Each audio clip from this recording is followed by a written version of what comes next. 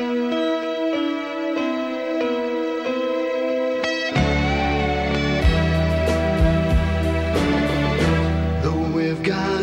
goodbye for the summer. Borak Dong Earthlets! My name is Conrad, alongside my friend Fox, and this is the 202nd episode of Space Spinner 2000. I'm so sorry. 200! A podcast where two Americans try to make sense of the UK's own galaxy's greatest comic, 2000 AD, one with the progs at a time. This episode, we're covering 2000 AD for June 1989, progs 629 to 632. This time, Dredd has a near-death experience, Slane meets a goddess, Zenith meets the heroes, Rogue has some rough times, we head out to say hi in Beyond Zero, and PJ Maybe begins his confessions. Man, oh man, what a June. Yeah, what quite a June. month, right? Absolutely. Yeah, no, Absolutely. it was fantastic. I can't even say, with everything that I read, that I would hate the future shocks and the kind of after parts. Like, it was just, this is literally thrill power overload this month. Yeah, it's good. I mean, of June 1989. We discussed it, but I think that we sort of talked about how like last year, 88 started real strong, and then we kind of got to the last part of the year and smoothed and it really went downhill. And this year, I think, as we talked about, might be the opposite, where it sort of starts weak and then maybe gets stronger as we go we go through. This midpoint has me hooked on several different storylines that I did not expect. Let's say. Yeah. And there's exciting stuff to come as well, though. We'll talk about it as we get there. Anyway, so if you want to read along with the show, you'll find the comics we're covering today in Judge Dredd: The Complete Case Files 13, Slane the Horned God, Zenith Phase 3, and Rogue Trooper Tales of New Earth 4. So, speaking of which, Fox, speaking of things getting worse towards the end, oh no, like towards the end of your life. If you're this Kohlrabi guy, it's Thrill 1, Judge Dredd. You know, I don't really like kohlrabis all that much. No. Like is it a fruit? I was going to ask you. It's a kind of a wild cabbage, also called a German turnip. But it's got juice inside. Like, it's like kind of a coconut, but not really. Weird. You know what else has juice inside? Thrill 1, Judge Dredd. Script robots Alan Grant and John Wagner, art robots Barry Kitson, Cliff Robinson, and Liam Sharp, letting robot Tom Frame. Like you, T-Frame. Keep it up. Keep it up. So, once again, Dredd's in the front of the comic because Slade is in the color middle. But also got some chicas up here. Yeah, well, we're starting out. We got Alan Grant and Barry Kitson starting us off on writing and art. And we see Dredd tying up some kind of sharp-toothed mutant as Judge Anderson and a Lady Perp look on. Just a quick one-page cameo by Anderson the BDSM that it takes to be a judge. It's hard out there, man. Super rough. Whoa. Suddenly she has a psi flash, but it might be nothing. Both of them mention Recyc during this scene. And speaking of that, we see the very human conveyor belt as a man with curly blonde hair is dumped in with a bunch of other corpses.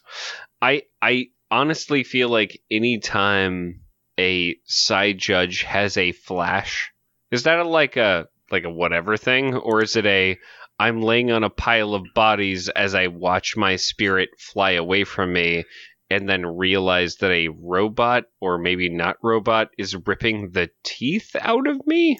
Well, it's tough because, like, Anderson had a flash, and presumably it matches to this Recyc case, but there's no actual way to figure that out. So, like, presumably Psis are always having flashes that just relate to some sort of tragedy going on in Mecha City 1, but which that's happening normal. Constantly. Yeah, like, it's sort of just the general move of it. Box checked. Yeah, so, yeah. So we see this curly-haired guy drop onto the Recyc pile. His spirit flies away, heading into the light. But then, as his teeth are ripped out by a tooth machine, and this is we were talking really about wrestling before this episode horrible. started. But this feels a lot like the the submission move by this lady, Dr. Britt Baker, DDS, who wrestles for the AEW. She goes for the promotion. jaw? Yeah, well, I mean, she's got a move that's kind of like it's like Mick Foley's old mandible claw move. Yeah, but hers is the mandible jaw, and she just full on just jams her hand into your bottle jaw and just pulls it down. And ooh, it's real rough. But especially because that is disgusting. She's a dentist, a DDS, so she knows how she's got the secret power moves on all them teeth. So she might rip them teeth out, as That's right. we see. Exactly. Yes. So he gets his teeth pulled out, and he comes alive and screaming, so the recycle line is quickly shut down. Yeah, listen, you don't be stoic when they rip your teeth out. Dredd's called in to investigate, and it seems this man, Lazarus Kohlrabi, LOL Lazarus, and we discussed Kohlrabi's previously, he's actually still alive. His death certificate was signed by his boss at the Eddie Poe Cardiac Clinic. So what I love about clinic. this whole setup is that... The Telltale Clinic. Sorry, go ahead. Wow. What I love is, even though these are definitively Repsych and they work for the government, Judge Dredd still gives everybody a rundown. Yeah. What certificate? Who signed it? Yeah. Like, why the fuck did you okay this weird nude guy to get his teeth ripped out? Like, just... Everybody's nude on the Repsych line, Fox. It's not weird because he's nude on there. I mean, the last time we saw Repsych, it was a bunch of, like, Nickelodeon monsters... Fucking, I don't remember what the name of it was. That was a different thing. That was the garbage Modern Life, like, green mush. That was the garbage disposal with all those big worms at it and stuff. I forget the last time we saw Repsych. It must be... We're not usually in Repsych. Yeah, there must have been a time between the Fink storyline where Judge Hershey was on the same conveyor belt and almost had her teeth ripped out the same way this guy did. I mean, I'm just saying. And now... Must be a similar conveyor. I'm glad her teeth didn't. Yeah, his definitely. teeth got ripped out, but hers didn't. Great. Yeah, and his mouth. Good job. His mouth is bandaged and he can't talk. Well, I mean, he did get that. the bottom half of his mouth fucking ripped out. Absolutely. So Dredd orders his body scanned and then rides out to do some investigating. Oh no! Please. At the Eddie Poe Clinic, Dredd's talking to Kohlrabi's old boss. He died just after being fired for being incompetent. He's caused a whole bunch of accidents. We see in a flashback him dropping a bunch of hearts in jars while looking at a lady's sweet behind. Not a good look. Yeah, the boss kicked him out, and Kohlrabi was complaining that he'd never get another job if he got fired for cause, and that's not the boss's problem. A half hour later, though, the boss found Kohlrabi stumbling down some stairs, and he died in his arms. Oh, strange. It feels like cardiac arrest, but what could have caused that except for all of the weird drugs that we have that cause cardiac arrest? Yeah, as the story ends, Dredd gets a message that Kohlrabi had traces of curare in his blood. Yeah, sure. Curare's a real poison. Fox was using the poison arrows in Central and South America. Even a tiny dose can cause heart failure, or it paralyzes your lungs as well. It kills you pretty fast, though. Can you put it into an air vent and I guess make it a gas that everyone could inhale and potentially die from? I believe so. I believe it can be inhaled, but that's definitely what happens here. Basically they go to check their supply and they see a bottle missing, which is real bad. And they track his movements back to the maintenance ducts, and the vents discharge every day at 11 a.m. It's 10:50 when Dredd arrives, and he and the boss can only look on in horror as the clinic expels a black cloud of death. Robbie! The Kohlrabi wakes up to see the angry face of Dredd staring at him. Who then immediately punches him in the face. 717 people died because of this perp's action. Dredd punches Kohlrabi in the face, spilling blood everywhere for the premeditated murder against the people of this city. My people, I hereby sentence you to death. And he shoots Kohlrabi in the back. Not coming back this time, buddy. So what I find impressive about this entire storyline is he had to punch him in the face first. Oh, yeah. To have him feel all of the pain of just being punched in the face and then shot him through the Definitely. Gotta work it out. I will say this is kind of a controversial Dredd story, Fox, just because I can imagine. We don't really see Dredd do this very much. No, he doesn't really execute people, especially from behind. It's kind of interesting just because I feel like there is like a concept of when you say Dredd is judge, jury, and executioner, that he would be like sort of sentencing people to death. He's kind of rarely the executioner on the spot. Yeah, I mean, like, it's funny because that is sort of how they open the Judge Dredd movie, where he, like the Stallone movie, where he kind of runs down a guy's crime and sentences him to death at the end.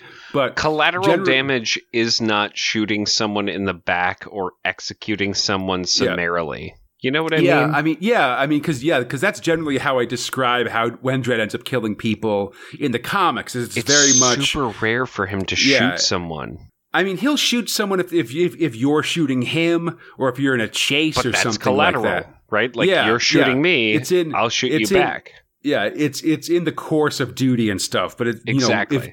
Generally, if he gets you dead to rights and you put cuffs on you, then you're going to the cubes instead of being executed. 700 people. I mean, the dude's been through, I would say, multiple, not genocides, but definitely like has seen or witnessed or been accomplice to thousands. Yeah, I mean, people. I see your point, but I'd say counterpoint. 717 is a lot of people to have killed directly through your actions. Don't get me wrong. The guy should go to ISO, or at the very least, go to execution. I mean, even that mock chalk guy that did that got sentenced to be cryo-frozen until they could cure his cancer. He killed like 100 people, so he could have more crime time. Yeah, exactly. That's the thing. It's where I feel like he would have just gotten sentenced as opposed to shot in the back. It's a weird thing. It's an interesting, it's a weird or unusual move here, and it feels something like, I don't know, something weird about Alan Grant making an interesting choice here, I guess. Versus the back half where he makes us absolutely feel feelings. Yeah, here we go. So Alan Grant stays with us on writing as Cliff Robinson takes over on art for kind of a sad Dredd story here. We open with an incident report where Dredd, in pursuit of some violent perps, accidentally ran down a woman right in front of her son. This is deemed to not be any kind of violation by the Justice Department, and no action is taken. And yet immediately we go into a Child's Tale where, with children-esque drawing and children-esque writing, we then see this child's rendition. Yeah, Robinson does a really good job, actually, of drawing in a childlike style here. But yeah, we get a more in-depth view of the situation, as well as just some general feeling of life in Mega City 1. When the mom's killed, the kid goes into a rage. He cries and beats on Dredd's legs and stuff. And Dredd just kind of passes the kid off to a random citizen and heads out. From this child's recollection, by the way. In their words, in a child's words, the whole thing is so...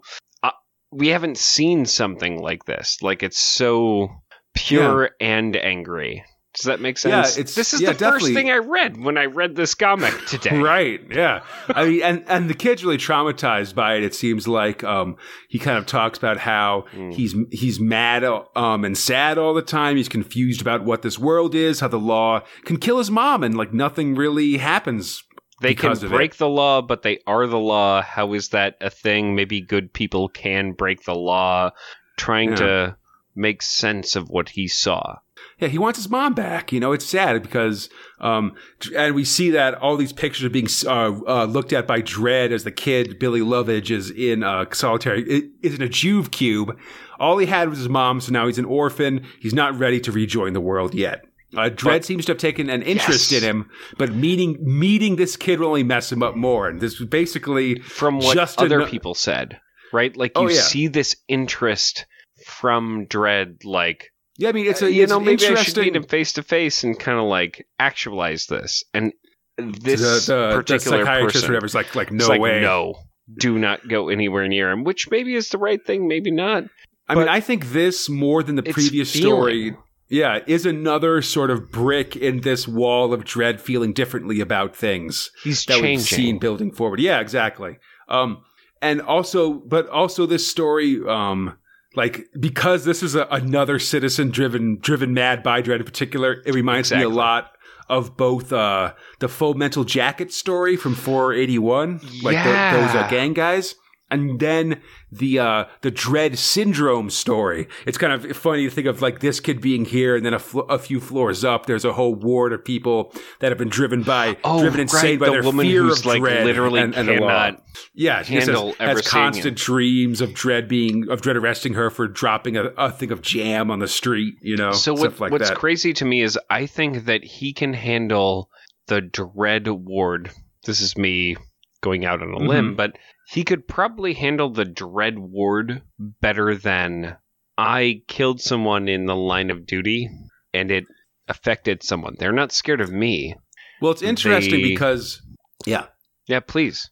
Well, I was going to say it's interesting because the Dredd Ward was a couple years ago. It was like maybe like 4 years ago or something. And in that one, Dredd says like, "Oh, that listen, it's a bummer, but that's just the cost of justice in the city." But with this one, he's much more, he's much more conflicted about it. I think it's an interesting change, just the 1-to-1 kind of thing here. Exactly. Tighter boots aren't working. Ooh, we'll see. So let's move on now to he's cracking up. Anyway, so next up we got John Wagner and Liam Sharp. So now we got John Wagner and Liam Sharp, The Confessions of PJ Maybe. My boy. In the Hall of Justice, our buddy, PJ, age 14, is locked down, 1,000 different machines attached to him as Judge Dredd starts an interrogation. And quite frankly, even through the whole thing, pretty very affable. Yeah, absolutely. Very just calm. Mm-hmm. No problem. Yeah. So we learned PJ stands for Philip Janet because his parents wanted a girl. He's admitting to the murder of Alger Haas and 13 others. Yeah, 13 other murders. This stuns Dredd, but the techs were both ladies and weirdly uniformed because one has 2 plain shoulders and one has 2 eagle shoulders. Right. Like, I saw that and I was like, what's with the pine cones? Get it together, Liam. Come on. But they confirm he's telling the truth. And it seems that since we last saw them, the Maybes have come up in the world. They got a fancy mansion, complete with a gym where PJ's girlfriend Liana can massage him in revealing bathing suits. The chick that he kind of, I mean, I won't say coerced, but definitely there wasn't really another option. Yeah, well, I mean, first he machinated the death of her boyfriend by getting him to wear copper pants and go sky surfing. And then he was like, "Oh, that's too bad about your boyfriend. By the way, I'm extremely rich. Would you like to fly my hover car?" And suddenly he realizes like, "Oh, well, we'll get there." But yeah. Suddenly his dad shows up. It's a disaster. The Haas Bros have stole the contract to manufacture trousers for the judges. Without that contract, they're in serious trouble. And I mean, it's Liana an important contract. And Liana is clearly not but not quite black, but not quite blue, but not quite black. Black with blue highlights. It's very difficult. Liana would clearly not be into PJ if he doesn't got that dough, so he's got to do something. Back in the present, we're running over PJ's crimes, both the Bug story from Prague 534 and the murder of the Yes family from the 590s, which you can see in our episodes 168, 176, and 177. Oh, I mean, he's extolling on everything he's done so far, which is exactly why I don't think he's going to go to the cubes. He's got some kind of plan here. I love this cliffhanger. Luckily, PJ's new money means that he can do he can really do heavy chemistry to mess with the Haas's, and he brews a new mind control potion. Exactly, yeah. Well, that's how you know it's high tech, man, because that's like the craziest of tech gloves. But he brews a new mind control potion, SLD-89, and here's, Fox, where I mentioned that in our last PJ Maybe story. The previous version of this was SLD-88, and that may have been a reference to the 1988 Social and Liberal Democrat leadership election, which is a UK politics joke, and I'm just going to mention and leave it there, because I don't want to. I don't understand anything further into it. I don't know what that means. Is SLD Mark II like more of that? Who cares? Keep going. It's 89, so that could just be a reference to the year or something that's coming out or something like that. Whatever. And yeah, reference. There's a reference there. Feel free to expand upon it if you want to. If you're in the know, so you can get more laughter out of it. I don't know. Even learn about this? Someone told me.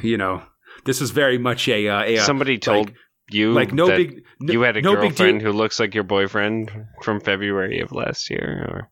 Or now who's the killer, Fox? Look, now man, who's the killer? It's not confidential that I've got potential. All right, please continue. No, I was going to say that it was one of these things where an episode comes out and someone sort of taps me on the shoulder and says, "By the way, that was a UK reference." Like, you missed a long pause as you push the glasses up your nose. It was a UK reference. I appreciate being told, but it is like, I never know, and it's I just never. I don't like to miss them. Like zero. Yeah, I mean, listen, it's a foreign, two nations divided by a foreign language, Fox, as we always say. But if it was not for you, I would literally never know. I mean, this was my first go through of reading it, was just sort of, sometimes there's these wacky things, and now I'm learning that, oh yes, these wacky things are actually a reference to some political thing at the moment, or some, like a TV show or commercial or something that Brits were watching at this time. It's not just children saying that they love cowboys and dinosaurs.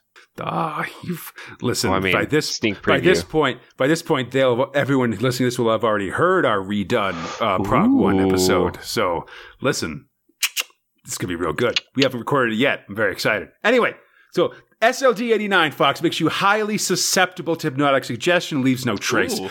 He doses one of the Hasbros with it, and then heads out, satisfied on a job well done. And why not use it on Liana, buddy? Because that's gross. Don't like it.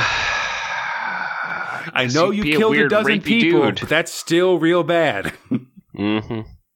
Next time, more confessions. I mean, he kind of fed that guy some candy that had it inside.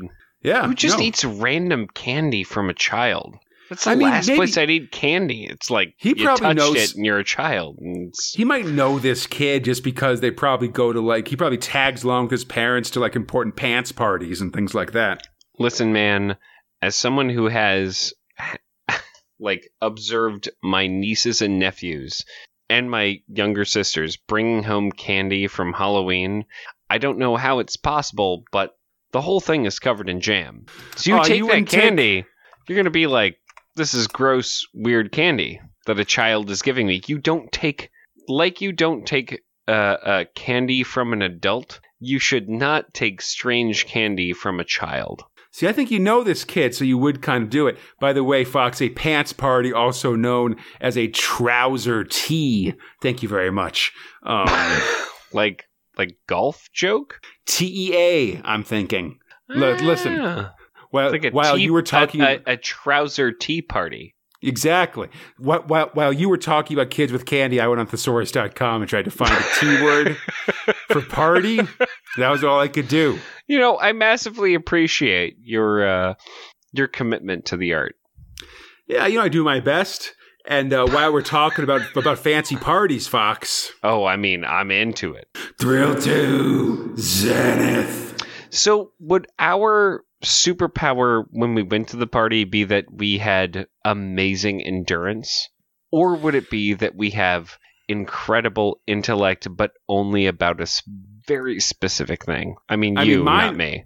I mean, my power would be that I have foreknowledge of all future events related to these characters, Fox. I know what's going to happen with how this plan goes. I mean, that feels like it would be applicable to Mr. No Clothes and Cape. Be helpful. Script robot for Zenith, Grant Morrison. Art robot, Steve Yola. Robot, Gordon Robson, his kid. Fox. My superpower would be that I know the Green Cross code, and a lot of these people could learn how to cross the street. Or at the very least, the time stream hashtag Rosenbridge. Whatever the fuck you want to call it.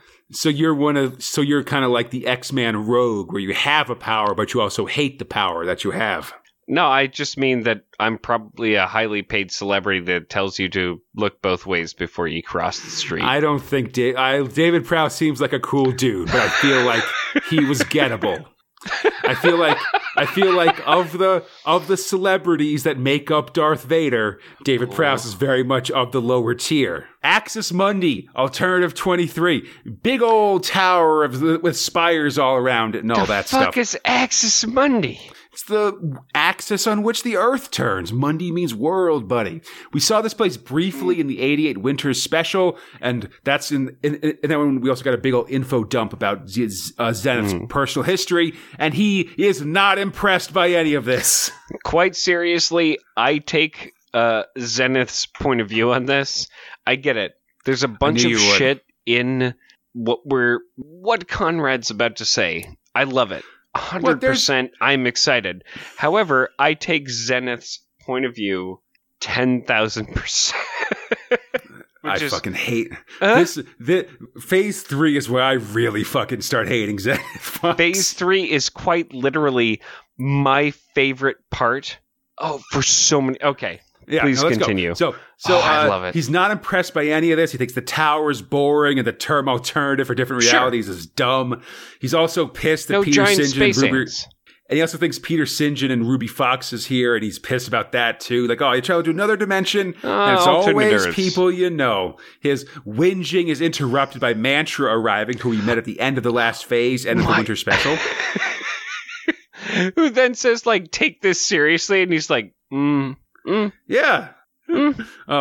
She takes them through the tower, talking to St. John as she goes. She seems very stoked to meet him, but he's sort of like not that impressed. I mean, she's super hard on literally the dude who is working for Margaret Thatcher. Well, yeah, I mean, because she kind of like talks about like their connection, and he's like, "Oh, we might have had a connection 20 years ago when I was a hippie." She's gravitating towards literally anybody who's going to talk to her who is not talking to her. I mean, Mantra's also extremely powerful, for the record. Sure. But so clearly not very smart. That's the bad guy. You don't know that? I mean, kind of. He's a bad guy in Earth politics, but he's a bad guy in his... This is interplanetary politics. It's a whole different just thing. His specific world, which is a number. Who cares? Yeah, so she doesn't care that much. There was a funny thing. There's a funny thing in the winter special where she talks about like I forget what Earth's alternative is, whatever that one is. But she says it's funny with those guys. They're either hippies or yuppies, and so she just kind of sees. And she hates being called a hippie. Yeah, she doesn't like. And no, it carries over to this whole thing, which I love. Yeah, but she doesn't like either end of the spectrum, and so that's why she's interested in Mantra because of his power, and doesn't care that he's now made the yuppie transition. Anyway, I mean, he's not a Lologala, so I guess that's Ligor. Net positive. All right, attempt 5 on this sentence. Really? Like Liger? How do I say it? L-L-I-G-O-R. L-L-I-G-O-R. Ligor. Ligor. What do you want it to be? You want it to be Ligor? Because I'll call it that if I can continue this sentence, Fox. Liger. 6th attempt. She's also teammates with Archie. They're both from the show from the team Black Flag, which is an anarchist superhuman group from Alternative 83. Someone's been to university. Oh. Come on, I had to. They get on a lift down to a giant cavern, giant stalactites in the ceilings, a whole bunch of costume superhumans on the ground. I'll try to identify the folks that we see here if they have speaking lines, but I can't stress enough that if you're interested, you should check out the scorecard at internationalhero.co.uk for a complete breakdown on these super bros. But also, it's just kind of a great looking scene. It's one of my favorite it's cool. art pieces for the entirety. As they're coming this big, down the bubble. Cavern full of all these different superheroes and stuff. It's awesome. Yeah. So, blah, blah, blah. Mantra explains briefly that about the Ligor. These again interdimensional, sort of Cthulhu-esque beings trying to conquer all the realities. And here we are in the crowd. Who in Zenith's world, by the way, conquered Maximan. Well, yeah, I mean, they were sort of the power behind the Nazis and had Maximan, Master Man, I should say, created to house one of their Ligor bodies. So this is where, moment where... Maximan wasn't involved with the Ligor. He fought the Ligor and was killed by them. By one. Or almost killed, but then they were both nuked. It's more that even in Zenith's world... all the dumb shit that's happened to him, or the side project where Virgin Cola didn't launch a nuclear weapon to purge deliciousness from London. I mean, more to threaten London so they could take control of the Earth or destroy London. So they could make Mountain Dew the clear winner of whatever. Like, even in Zenith's world, these things have happened. They've happened in different ways, and suddenly you start realizing, like, oh, yeah, it happened in this. What I love about all of the setup for the kind of 629 episode is, of course, he's nonchalant. It's fucking Zenith. He's a huge cock. It's a cock end. Like, who gives a fuck what he says? But there are tidbits that there are some comics in these progs who pull from stuff other people have done and try to make meaning.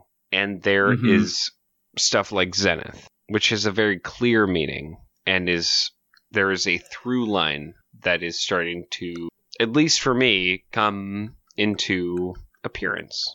It's pretty rad. Okay. Yeah. And then a naked man comes down with a cape and says he's Max-Man. Fair enough. Yeah. So we're here in this cavern. In the crowd, Zenith is greeted by Steelclaw. We've actually met a version of Steelclaw Fox in the annuals. We did? Yeah, he was one of the legacy comics. He was in Valiant. Yeah. He was the comics Valiant and Vulcan for many years, and it was this guy with a metal hand that did secret agent stuff. Treated basically the same way.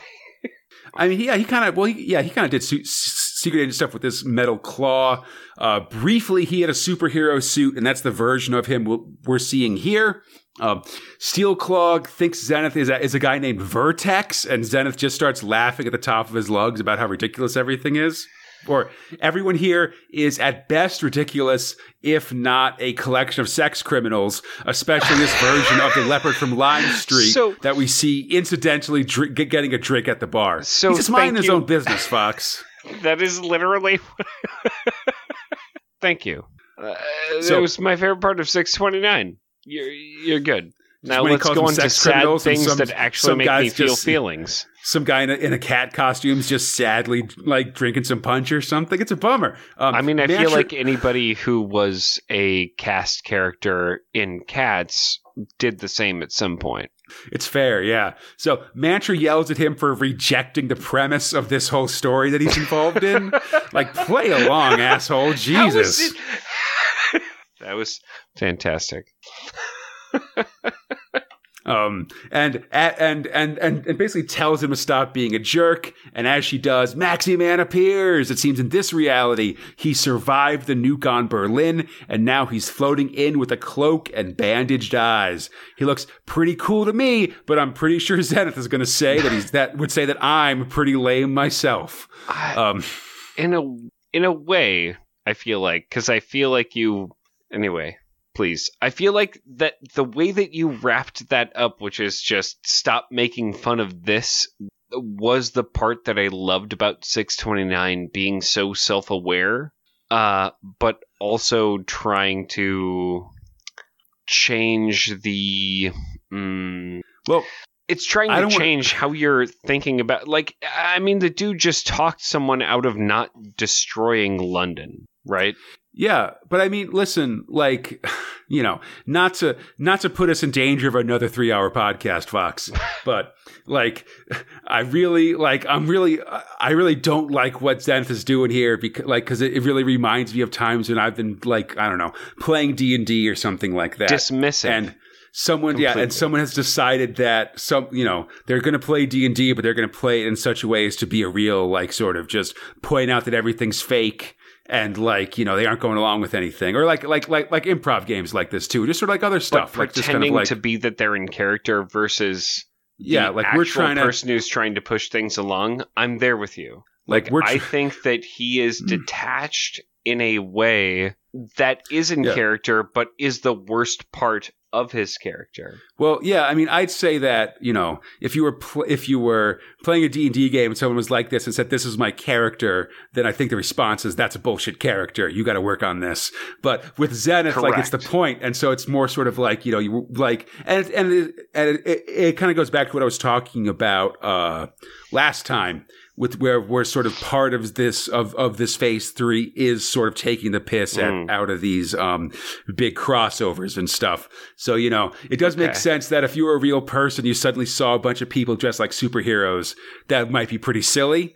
And like this is like, this section is a big part in, like, say, Crisis on Infinite Earths, right? There's a bunch of like giant like 2-page spreads of just we're in the Watchtower and everybody from every reality is here. So to be big clear, crowds of Supermen and stuff. And so, on the one hand, it sort of is like, this is the point we're sort of like doing some parody of this stuff. But on the other hand, the part of me that wants to get things going is also like, oh, but like, come on, like, can't you just play along? Can't you just go with it?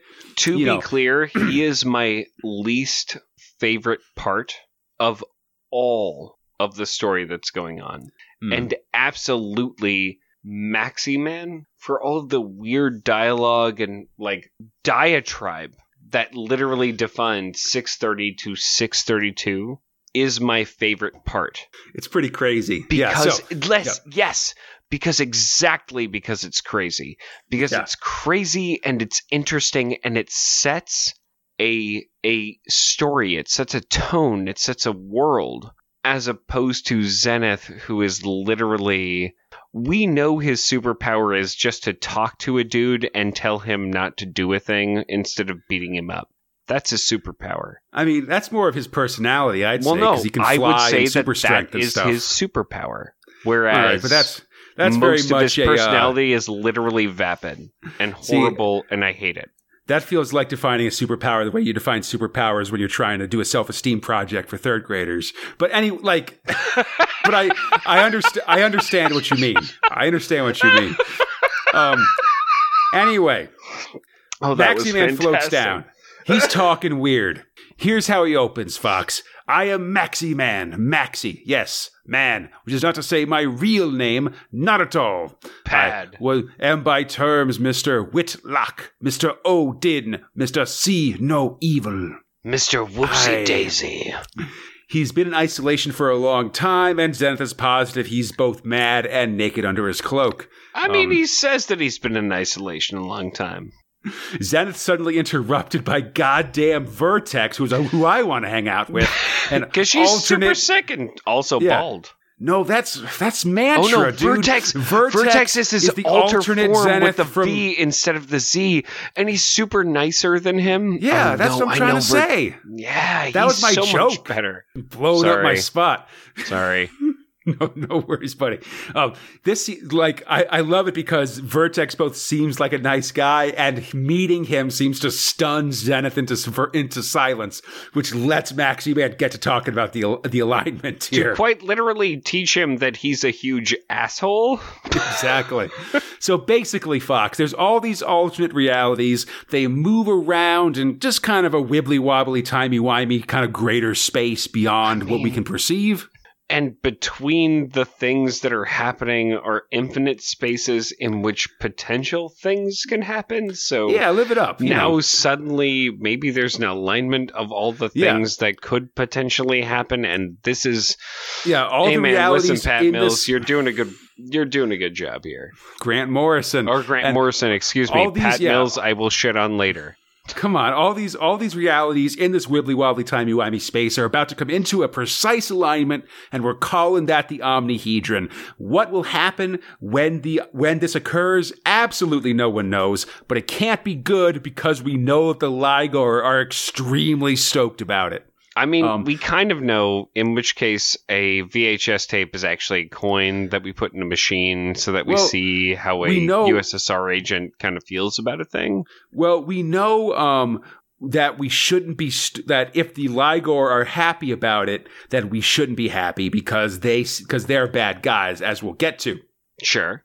So the Omnihedron's going to come in a month. We got to do something about it. He summoned the Team Black Flag to help him with this stuff and then talks about Alternative 257, where the hero Hotspur, possibly a double reference for an evangelical character called Hotshot, and a DC's Thompson comic called The Hotspur, was possessed by a Ligor and killed a whole bunch of other heroes. 257 is lost. And at the same time, so was Alternative 666, which we saw in the prologue to Zenith Mark III. I mean, I have things to say about this when we get to the end.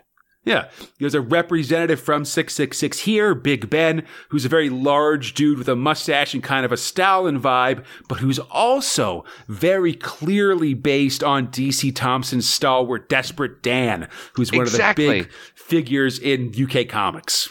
I know, Desperate Dan. All right. So you can see, whatever, it's a reference thing. Because my grandmother gave me those comics. Yeah. I feel like Desperate Dan and UK Dennis the Menace are the two pillars of British Dennis comics, the Menace comedy made comics. trouble, whereas Desperate Dan got into trouble. At least in the comics I had. Yeah, so I haven't read very much of any of them. Sorry, I'm reading 2000 AD. Someone else can do a Beano podcast. All right? There's twice as many Beanos as there are 2000 ADs, all right? Are you fucking for real? There's more Beanos than... They hit issue 4,000 last year, I think. I don't even know how to deal with that information. Yeah, freak out. No fun at Please don't make Bean me do a Spinner Beano 2000 podcast. Bean Spinner. Oh, Bean Spinner. Ben blames himself for the horrors visited on his alternative, and there's a tape detailing what those are, which is what we saw Johnny Quick getting out last episode. Maximan now plays it. The narration literally, that dude will not talk about it, so Maximan just plays the tape of what that guy didn't want to talk about. Also, Maximan, don't be a dick. Listen, he's got to get down to brass tacks. We see the narration boxes for this one are all in quotes as we hear the voice of another world describe their planet after the Ligor took over. Again, this part's very super people who literally were not the best. They were kind of coming up and got destroyed. Absolutely, yeah. And I'll say this part again is very similar to the London scenes in Miracle Man, which I can't recommend enough. People are tied up with barbed wire, some still alive, strung from telephone poles. Massive clouds of blinded birds blunder about the countryside, all for fun by these abominations of evil characters. We see the Speaker, a man in a black costume wandering the wreckage. He meets with Tiger Tom and Tammy, who we met last time, find them in a state of shock and badly injured, respectively. This guy is Prince Mamba, apparently based on the character King Cobra from the Hotspur. Most of England has been destroyed, the few remaining defending an Einstein-Rosen bridge. And you see the character who kind of presented this information but could not talk about it. Big Ben, because he's so traumatized by what he saw. Exactly. He could not talk about what he saw. Yeah. We see some dead bodies with some bikes strewn about and hear things about the Z Riders fighting. And those are probably the dead bodies and a reference to the story Q Bikes that was in the Beano. Mamba passes the tape to Tom, who will pass to Jimmy Quick. And then will in turn pass it on to the cavalry. This world is a nightmare. And Mamba talks about how evil geniuses, bank robbers he can handle. But this is something different and extremely terrifying. That's World 666. Yeah, the sky's full of blood and dirt, and Mamba isn't sure he can handle it. He feels like a coward and heads off into the night with pills that he'll use to kill himself if things look like trouble. We see him moving down an alleyway. Dark. It's dark, yeah, seemingly, but as he moves, we see him going straight into the waiting gaze of Miss Wonderstar, who we saw last episode, who's one of the Ligor. So is he inducted? Is he not? We don't know. As we pull the coin out, and that's the end of the suddenly tape. Maximan begins to wax philosophical in his bizarre gibberish. Yeah, to the but crowd. the long of the short of it, though, is that it's been a year since that tape was made. A year for the Ligor to run rampant over that whole world.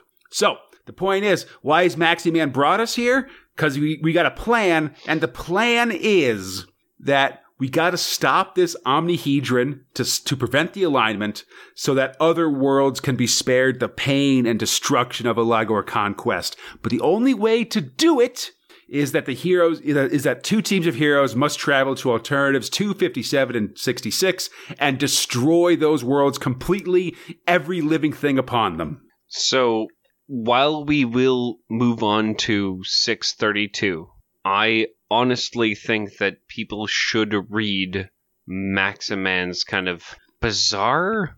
Yeah, I'm sorry. Yeah, it's manifesto? one of these things where it'd be hard for me to really or I don't want to read just straight out of the thing. How can you? Because it's literally intangible, like 90%.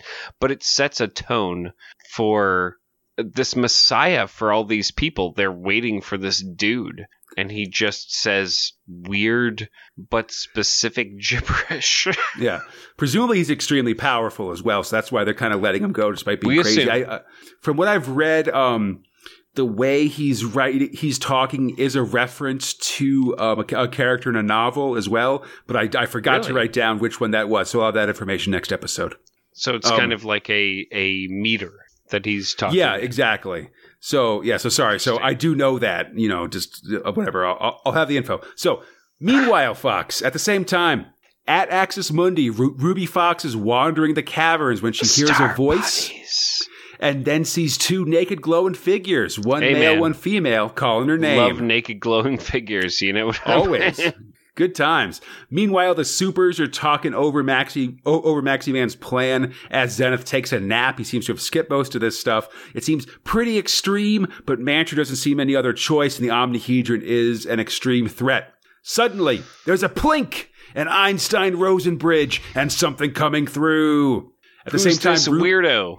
Yeah, at the same time, Ruby is talking to the figures. I believe these are the ones that have been taking you around to the other realities, I think. Well, we've seen them before. Yeah. These are in small glimpses. Yeah, very definitely. Specific places. Well, I mean, we've seen... I'm pretty sure these were the ones that were showing them around that reality in Zenith Phase 2, where people were bullfighting T-Rexes and stuff like that as well. They've never shown up to specifically save Zenith. Well, Let me say that. Zenith is doing his own thing, but they've been sort of in the background and doing other stuff. But now it seems they've suddenly gotten much younger. They've gotten young and beautiful and glowing again. One of them, David, we've seen this character a couple times because when he's young, he just looks exactly like Jim Morrison. It really? Seems like that. Like we've seen this character a couple times, but I mean, like this glowing version looks exactly like Jim Morrison on that One Doors album. Yeah, actually. Yeah, listen, I know what I'm talking about. Anyway, it seems they've realized how powerful they are, and to do that, they've thrown their humanity behind. The universe is potter's clay in our hands, they say. Take off your clothes. And listen, buddy, I think we've all heard that before. In the main area, the figure comes through the bridge. It's Hotspur! He's one of them! And suddenly, Marvel's Civil War begins. Ruby wonders if what they're about to do will hurt, and Hotspur says, he burned his devils out of himself. It'll hurt a bit, they say. You just say a bunch of stuff that no one really understands, and then you explode and kill a bunch of people. Ruby wonders if it'll hurt, as Hotspur says he burned the devils out. It'll hurt a bit, they say, as Hotspur falls to the ground. And as Hotspur falls to the ground, repeating that he burned them out, smoke rising from his body. Ruby screams in a flash of bright light as Mantra asks the others to get his armor off. Ruby recovers as Mantra checks his mind. It's like hot iron, but he's cast off the Ligor. Ruby talks to herself. She's young again. She looks at sort of her young hand and stuff. Hotspur's armor comes off. He's got a giant cross cut into his chest. Ruby delights at her youth as Hotspur praises the Lord. Next time on Zenith, Bob's Full House. Sorry, so you were saying, how is this character similar to Civil War, I guess? So where I started drawing parallels, I have not read, as I set my water cup down, I don't read comic books much. I used to read Marvel a lot. When Civil War came around, it was specifically about a guy a mutant, I think, named Nitro, who, under duress, decided to explode some people who no one knows and a bunch of children during the same time that there was a potential referendum on superheroes and mutants kind of giving up their identity. Right. I thought that the referendum or whatever happened as a result of that because it was a big tragedy. So it was pushed farther forward. It was kind of being discussed more because of that destruction. But so what does this character have to do with that guy? So this kind of change when it's just, here's a guy, he explodes or there is a problem, and thusly, by consequence, change happens, is not necessarily Civil War, but it is a trope by which... I mean, that just sounds like a storytelling trope. Like some guy does something and change happens? I don't know. It seems kind of generic to me, I guess. Maybe. It is generic to you because it does not happen often. Sorry for interrupting you, but so what is so how is this guy similar to that Nitro character? I guess because is that guy quite like literally really religious? He's fire-based and explodes. But Hotspur isn't. We don't know if he's fire-based. He's not exploding. He just is a religious character who carved a religious sign into himself to sort of free himself from the demon of the Ligor. I guess we haven't really seen him. He hasn't exploded or has fire, I guess. I don't know. I'm sorry. I definitely I don't want to reject your thing. Hotspur it just seems different. When I invoke the energy animal of the Lynx. Right? What? Like clearly the man, if you're calling yourself Hotspur, it's not because of some random reason. It could be a Shakespeare literally reference. Because of fire. I mean, he could be a hot-headed crusader, the way the character of Harry Percy, a.k.a. Hotspur, was in Henry IV. It will be more explicit than that, I would guarantee. Absolutely. Hot-headed crusader, but fire. Okay, yeah, sure. I mean, or actually, maybe fine. you would actually be the person who knew more than I don't. Me. It's just that listen, when I read this, no, definitely.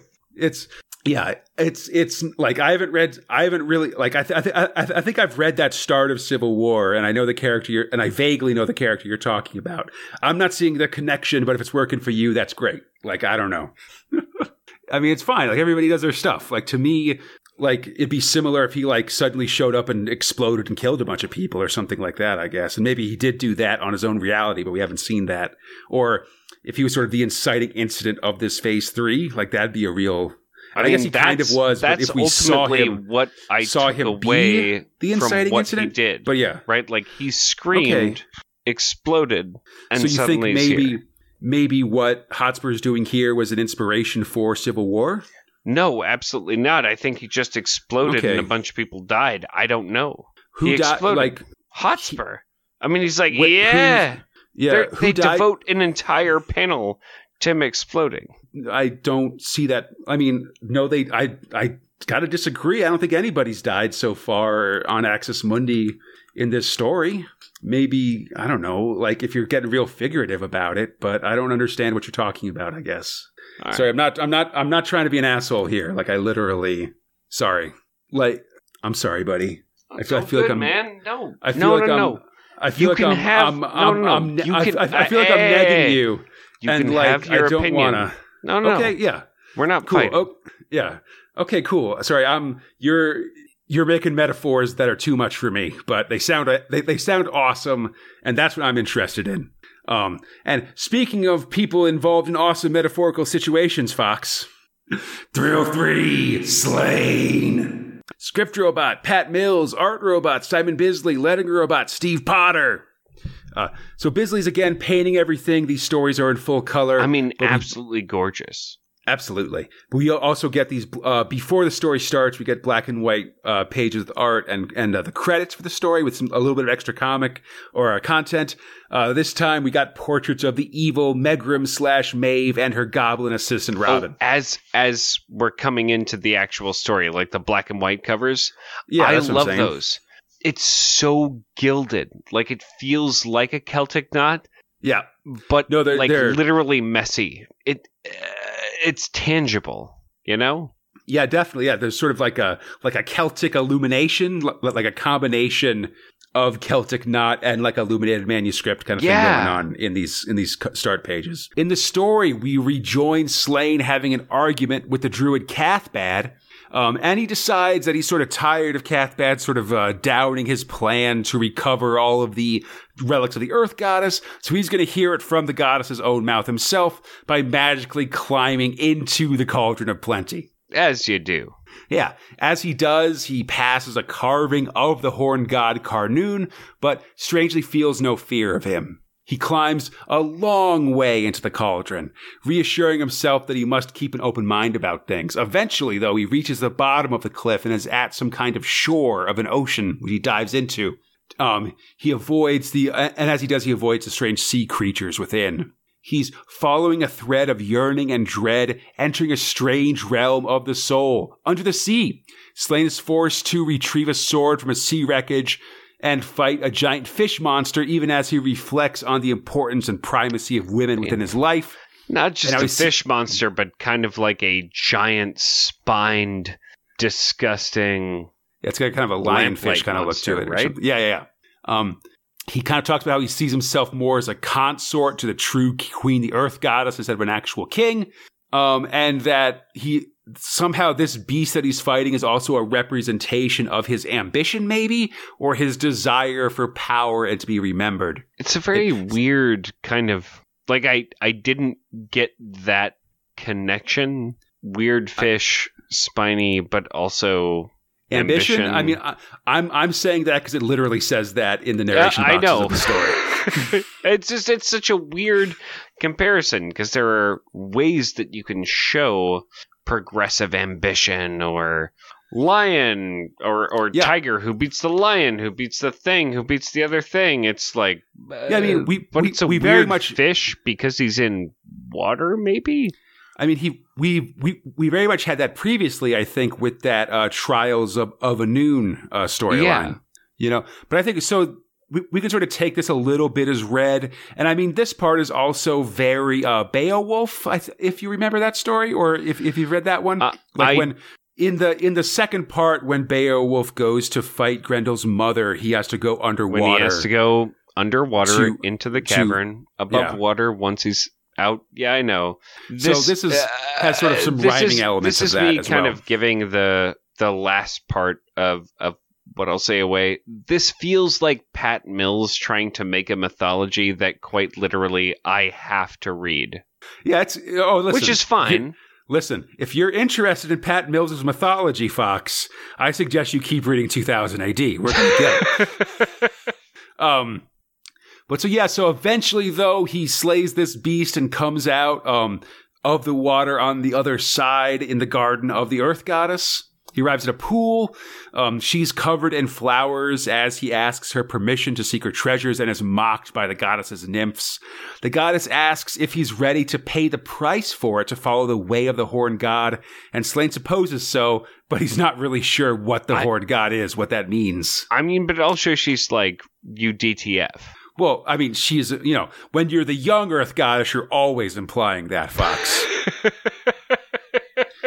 Just like when you're the old Earth Goddess, you're always implying DTD, which is down to die, because she represents the later part of a man's life and stuff. Or a human's life, lady's got to eat. Hey! So he says he doesn't know, and the goddess is impressed by this answer because it's truth, and heads deeper into her cave to show him that and more besides. So part 5 of this epic opens showing a Celtic warrior on a horse with one of those Gale blog spears and a bunch of dead opponents around him. Slain and Danu, the Earth Goddess, walk through this dense forest as she explains the horned god Carnoon. Like animal that was trotting past as I was kind of scanning through. Yeah. As I was reading, I was like, why is he suddenly a weird looking centaur? Like, why did Slain get turned into that? Exactly so. I think it was, it's a weird thing to just throw in front of my face when they're doing a sexy talk at each other. It's because they're talking about the horned god, right? How he's not evil, but instead loyal to her and doesn't take things too seriously. She says he's the laughter in the woods as this funny, weird-looking deer monster runs by. And it sort of might be a way of saying, like, this is an example of the silly things that the Horned God is a part of. I mean, I get it. That, eventually, Slain will be the old Horned silly-ass God nature who is walking weird around. and disgusting and decrepit, and some other new attempt at the Horned God will destroy him. Yeah, kind of. Yeah, but I mean, that's not sort of the point that we're getting at here, right?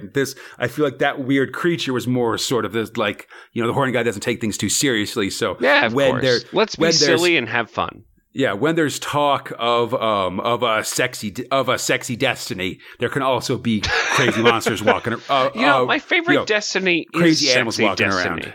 Yeah, I know, buddy. Absolutely. But so she sort of makes fun of sun heroes as opposed to, I guess, it's not clear to me whether Slain himself would be a sun hero or if he's more of or if the Horned God's like an earth hero or something like that. I don't know if I'm like a sun hero or if I'm more like maybe I'm like a forest hero or like a moon hero. Moon hero is pretty dope. So she makes fun of sun heroes, which may be opposed to the Horned God, which may be more of an earth hero or something, because the Horned God doesn't take things seriously and values peace and cooperation over war and strife. And because of that, he's the only one she can trust with her objects of power. We got some really funny faces as Danny Yu sort of explains the problems that a sun hero with her items would be like the problems that would cause. And that she's not quite sure that Slain is easygoing enough to be the Sun King she's looking for. Actually, that he gets it. Yeah, but she's willing to give Slain a chance while dissing Ukko. And there's an aside saying this part of the story might have been written by Nest instead because, Ukko would probably not allow himself to be slandered in this way. And also because Nest is super rad. Yeah, of course. Danu offers Slain an apple, which he eats, as she explains that the Horned God is representative of life, but not afraid of death. It's all a game, her sport. That's what life is. And then they make out, and they do it, as a bunch of animals look on. After this, we learn that the Lord Weird Slaufeg is the old Horned God, one that was unwilling to die after 7 years and return to Danu. Slain is to become the new Horned God, assemble the items, and bring Danu back to power in the world, or she'll destroy him and all he holds dear in the land of Young will sink beneath the sea. Oh, okay. No pressure. Listen, there is no pressure. She's fine either way, but FYI for you. I'm going to destroy your world if you don't make this right. Yeah. She pushes him back into the water, sending him to reality. She'll see him again in her many guises as mortal women, be it in the many guises in mortal women, be it the ones that you love, that humor you, or that betray you. She's also the earth. Weird times. So, bad times. She Good could be a times, volcano. weird times. Yeah, listen, volcano will mess you up. Like, it's something to sort of keep an eye out for. This very Pat Mills idea of women, of the archetype of woman not taking things too seriously and being extremely willing to betray you if it sort of makes sense to her at the time. So or she feels like it. What I like about the comic is its open-mindedness about so many things you would not expect in 1989. Sure. You have to read all of it to get that. That's the downside. So I feel like there is so much he is trying to say, but he's trying to say it in a way that I think will get lost on a younger audience who will not read a box. Do you know what I mean? Am I being a crazy person? Well, I mean, this this is really an example of the aging 2080 audience. Strongly, I agree. Like this is very much a story that would be that you wouldn't put in front of an 8-year-old for them to understand, which was sort of that sort not of anymore. Which was sort of imagined as being the low end of the age groups that were reading the comic at the start. You don't put an 8-year-old in front of fucking the Horned God. There's no way. But like a 15-year-old or, for instance, that same 8-year-old in 1977 that's now 21, yes. Like the that's a different thing. The awareness of their readership makes sense. Yeah, I mean, they kind of, yeah. I mean, I think they're aware that they're sort of, that they can tell these older stories and stuff. Very much the younger younger folks would be reading like Eagle at this time or something like that. You know, they're still I feel you know, that. there's other stuff for that age group in 2008. He's becoming a bit more grown up. I honestly And feel that. this is an example of it. There are young kids comics now, at least when we're talking about it. I just mean you don't need to do 3 paragraphs in 2 to 3 different boxes for 632, let's say. The artwork is fantastic. It's too wordy Compel here. people to understand what you're trying to say. Don't just show something awesome. Compel them to understand what's going on. Judge Dredd did that earlier in this month. Sorry, you're saying you don't need to do those boxes, but you mean that like you don't have to, but it's cool they are? Or are you saying that those boxes are superfluous? I am saying both that the art is fucking fantastic, but it says nothing about changing my mind. Whereas reading, well, we'll get there.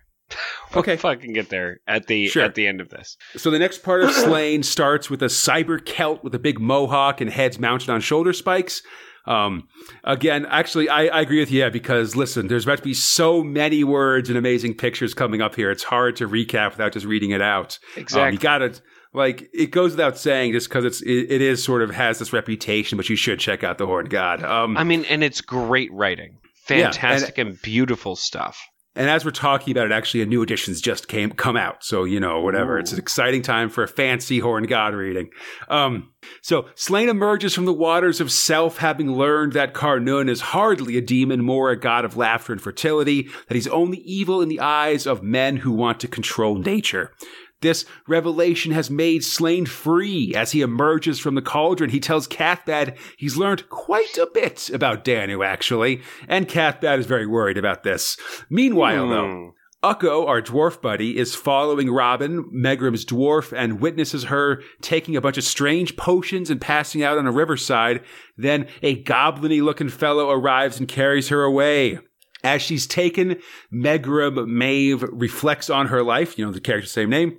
Mm-hmm. Though, of course, this is all speculation by Ukko based on his knowledge of coming events.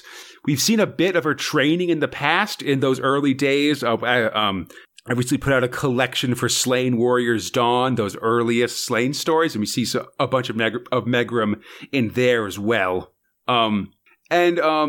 Just like how when others were freaked out by the evil druid, she was intrigued by them and lusted for power. She was a quick study and soon became a major witch and wanting power for herself, but not to be a mother producing children or a bride. She became a bride to the great worm, the quickener bearing the sea of death. Well, this was actually to Crom Cruach. Oh, that's right, Crom Cruach. Evil worm thing. Or at least that was her plan until Slain came and disrupted it all. Then he stymied her again, keeping her from getting elected queen, and his new plan spells further problems. So she goes to meet Lord Weird Slaufeg, 20,000 years old, kept alive by the eggs of Crom Cruach, making cave paintings, gibbering in the dark, totally insane, the old Horned God. And definitely kind of rotting a little bit. Oh yeah, he's having a bad time. So we go into the final prog. A demon piths a rat out of a skull on the credits page. We see the cave paintings of Slaufeg, men hunting mammoths as a skeletal old man reflects on the dark centuries of his life. There's a fair amount, actually, in the text of references to Time Killer stuff here, of the Scythrall and their lust for the souls of humanity, and their connections to the great worm Crom Cruach. He's trying to... Slaufeg's trying to recover his lost youth, his lost power, his connection to the Earth Goddess, but that's all gone. He falls to the ground as Maeve helps him. Slaufeg misses the old days and wishes for death, or maybe something else deeper, befitting his dark wisdom. But don't worry, Fox, he'll have his revenge, because he is the doorman at the gate of death. Maeve worries about Slain's ambition, and Slaufeg worries that Slain could in fact still stop them with, his plans with the armies destroying the tribes of Danu and then the ice caps melting and sweeping the land of the young away in a baptism of death. But he has Maeve step in. Baptism of death. Good times. Maeve I love a good baptism of death, you know? What are you going to do? The other kind? Like the normal kind? Just the season. It's mainstream and lame, buddy. But so they come up with a plan. Maeve will kill Slain, but first they must show that his ambition to unite the tribes must be discredited. They must discredit his ambitions. I mean, Slaufig is sure. confident Maeve can handle it, though it won't be easy. Because she's been finding it difficult to say work a glamour on him because they to magically definitely control had him. a 100% success rate, right? I mean, I don't know. She worked that glamour on the previous king and managed to get him to like not fight back and give everything up and like put the tribes on the brink of extinction to the Fomorian that's Sea fair, Devil. with the weird guys who made the skulls which like flow over there. She's Yeah, been successful ice except for skulls. Slain. Like Slain thwarted her multiple times, so now she's got to really step things up and figure things out. Plus, she's theorizing that maybe the glamour isn't working on Slain because he still loves Neve, which is an interesting side thing. But maybe she'll figure it out. Slain's stoked. He poses awesomely on a field of skulls as bats wheel overhead. Slain will die slowly as Maeve acts as midwife for his death.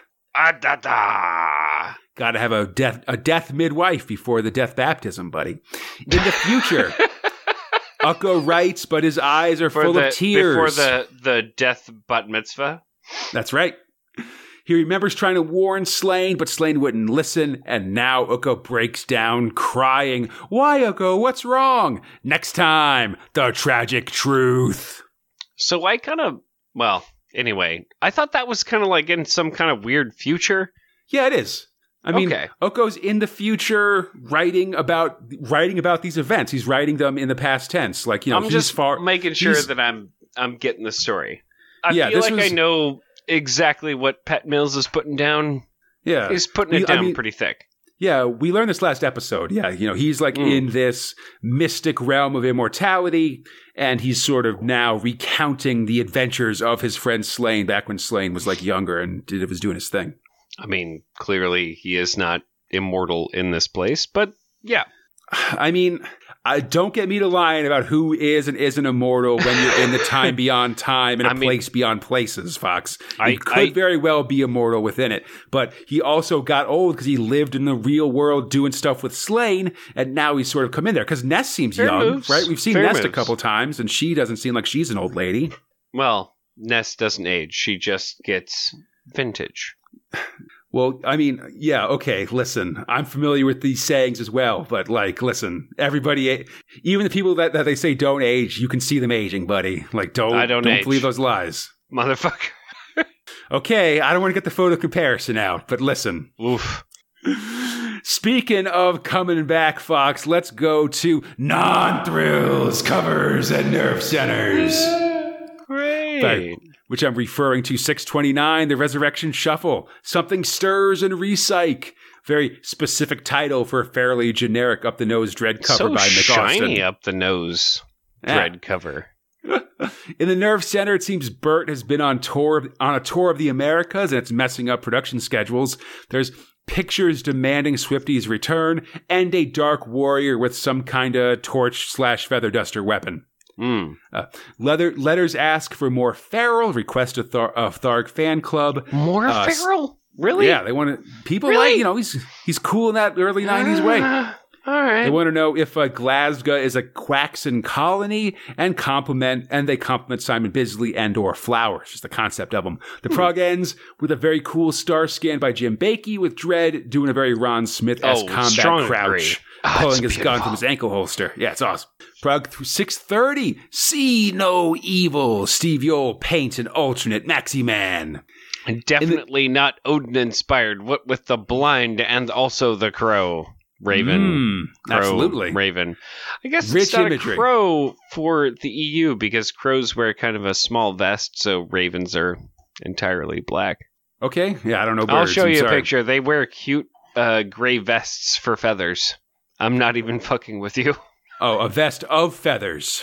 I thought like they might have be putting clothes on these European birds. No, I mean, buddy. I don't know. like actual crows have a, I don't know, gray vest. Okay. Yeah. It's the best I can explain it, man. I know sorry. exactly what you're talking about. In the Nerve Center, Tharg announces the return of Night Zero with Beyond Zero.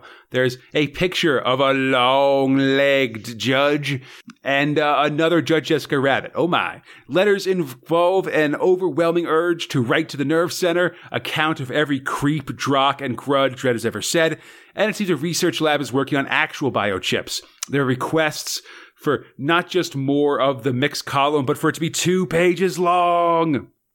For the record, though, because we've only seen one mixed column so far, I'm doubting the existence of this writer, Dan H. Gosforth. The prog ends with a pinup of Tharg's masterwork by Ron Smith, bunch of characters in the sky, Rhapsody in Blue. There's we see floating in the clouds above a Tharg. There's Dredd, Anderson, Johnny Alpha, Nemesis, Swifty, and Rogue Trooper. It's cool to see Ron Smith versions of all these characters because many of them are ones he doesn't draw very often, in my opinion. Prog 631, Eat Led Zeppelin. Kev Hopgood draws Death from Above as a balloon threatens the Beyond Zero team. I love this one. It's like an RPG source book or something. It's quite literally my... As I was reading Zero as my last comic for the night, when this happened, I just leaned forward and said, "What?" And then got more invested into the thing because it was that sick. It was just awesome. It was exactly what I would want to do. Yeah, totally. In the Nerve Center, Tharg seems stressed over some briefly lost art. There's pictures of Judge Axl Rose and a Dark Judge dentist.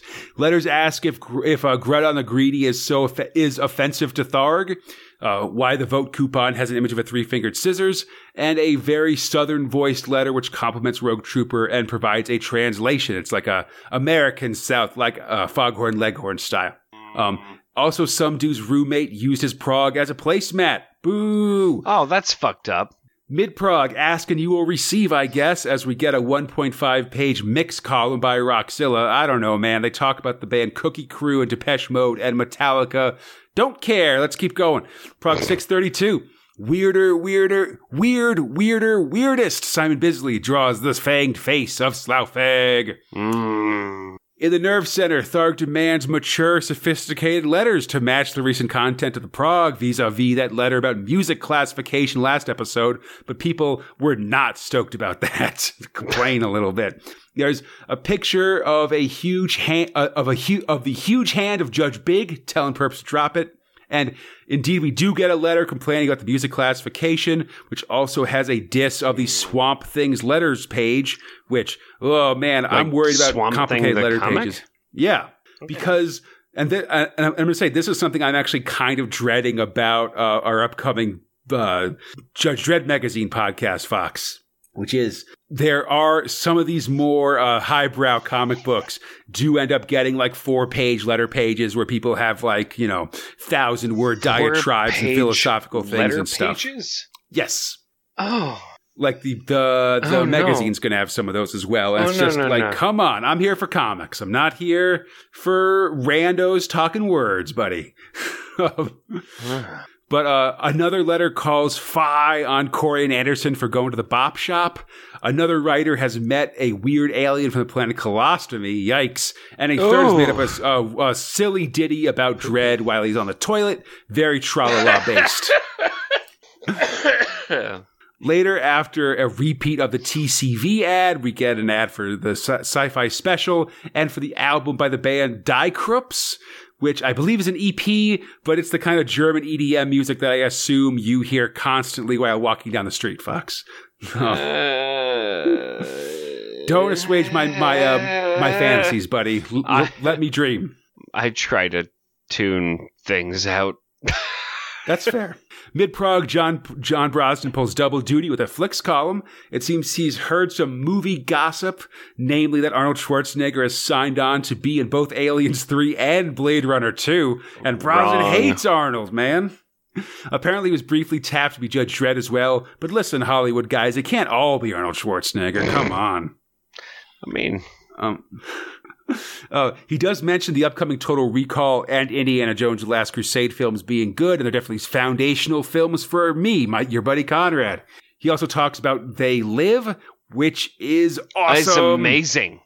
Brosnan then mentioned some brief previews for Batman, which he's skeptical of, and The Burbs and The Abyss. Also, apparently, George Lucas is about to announce 3 new Star Wars movies, but that's just a rumor. Don't hold him to it, which I'll say I won't. The prog ends with a pinup by Steve Cook of Judge Anderson in high-heeled boots and backwards on a chair, showing off the goods. Mine seem to fit okay, she says. In this ad for emphatically yes. The trousers that police the Big Meg. Yeah, because, this is the company that PJ Maybe's family owns. It's not super clear that it's a pants ad. You know what I mean? Well, like, she's not pulling them up and looking like these are comfortable. They're prominently Levi's featured because you can see her behind. But I believe... Sure. She could also be farting, and just, like, sometimes it's great to fart. Jesus. But I believe this is also a parody of an existing jeans ad from the era, from, like, 1989. Like, all right. In my mind, 1989 is when jeans really start being advertised extensively, if that makes sense. I just believe if you're going to do a clothing ad, you should be doing the action of putting on the clothing, because it looks like it's driving excitement as opposed to just passively enjoying pants. Like, great, you're right, pants cover your butt. Yeah, I mean, she's saying mine seem to fit okay, and then you look at her butt and you're like, oh yes, it seems like they do. Actually, they seem to fit. Great. I mean, I don't know, but I believe that this is a also a parody of an existing jeans ad. No, and stuff. I believe you. I am just simply uneducated. And we'll remember that quote was actually from Dredd at the funeral for one of the Yes Brothers, because he said really? he was like, yeah, he put in an appearance because the Yeses have the pants contract of someone from the Justice Department had to come, and if he hadn't been there, there'd have been no Judge Dredd in that episode. Oh my God. He kind of said, hey, it's sad that this guy died. The pants he made seemed to be pretty good. Mine seemed to fit okay. All Not right, the worst. funeral done. I got to go do stuff. All right. Yeah. Anyway, it's the trousers that police the Big Meg. Whatever. And speaking of someone who only wears pants, Fox. Only? Well, and a helmet and a backpack, I guess. It's Thrill 4 Rogue Trooper. Man, how is it that it took this long to make a fantastic, I definitely want to read the rest of it, Rogue Trooper, and then it goes on hiatus? It's exciting, yeah. So script about John Smith, art about Steve Dillon and Kevin Walker, art about Gordon Robson as Kid. Last episode, a beleaguered rogue trooper pulled down from a crucifixion and riddled with space aids arrived at the Free City of Cinnabar. I mean, they were attacking his immune system. I don't know. I mean, no, I know. Yeah. A guard pulled a gun on him as he approached, and he went to talk to the leaders of the place, the Cabal. But beforehand, he learned that all of his recent problems were part of a series of bets the city had made on his survival. Literally, never there is anything ever that is good that's called the Cabal. It's true. As this is all dawning on Rogue, he learns that an annulment he tries to attack the guards and learns that an annulment field is preventing his weapons from working. The bookie Kill Crazy explains this whole situation in more detail as Rogue is brought into the hall of the Cabal. It's a group of 5 people, a combo of Norts and Southers. One of them's a lady. They immediately send Blair, the Souther mutineer that helped Rogue get to this point, off to something called the Meat Rack. And then the lady immediately starts being like... Kind of, yeah. I mean, listen. The whole time for the next 2 fucking comics. I don't think she really gets into him until he takes Kill Crazy hostage, Fox. That's my point. But I mentioned as they send Blair away, they do kind of tease a couple of other places he could be sent, including something called Charybdis. But anyway, they turn to Rogue, and it seems that the virus they've infected him with does indeed have a cure, but it'll be extremely expensive to do so and aren't sure he's worth it. As they deliberate, Rogue springs into action and takes Kill Crazy hostage, but the guards just kind of shoot Kill Crazy and take Rogue captive again. Rogue gets tasered, and the lady of the castle takes an interest in him. She's mocked by this bald, fey member of the group. But come on, man, Rogue's pretty ripped, and the blue skin is pretty hot, TBH. I mean, he's pretty cute. Now you take the helmet off, he's got that buzz cut. Got that mohawk, yeah. She asks if he'd like to stud for her, and he says he doesn't want to die. I feel like there's subtext there, my man. It feels like it's text, buddy. Like, listen, do you want to fuck? Well, I don't. Like, listen, you can die or we can fuck. What do you want to do? Do you quite literally want to sire my children? So whatever. Anyway, he won't die unless they take him to Charybdis, which I'm sure we'll learn about soon. So now, time for a montage, Fox. Getting fixed up and then having to have sex to pay for it. Montage. Rogue gets a bunch of transplants and surgery and definitely does it with that Lady Cabal member. Lot going on in this one. It's between this and the Horned God. There's a lot of doing it in Prague 630, buddy. If you thought this was a comic book for 8-year-olds, I mean, it is kind of off. It is kind of off screen, and she's mostly just asking her if he loves her and stuff, which is more vague implications. But anyway, soon Rogue is up and around and feeling way better. He's on the mend and nearing peak reaction times, but it's a bummer because in 4 days he's facing Charybdis, and that will kill him just like anyone else. Within an hour of the fight, we zoom through Cinnabar where the elite rub shoulders and watch axe and grenade juggling, horses fighting wolverines, hardcore multi-species fucking, and grenade juggling.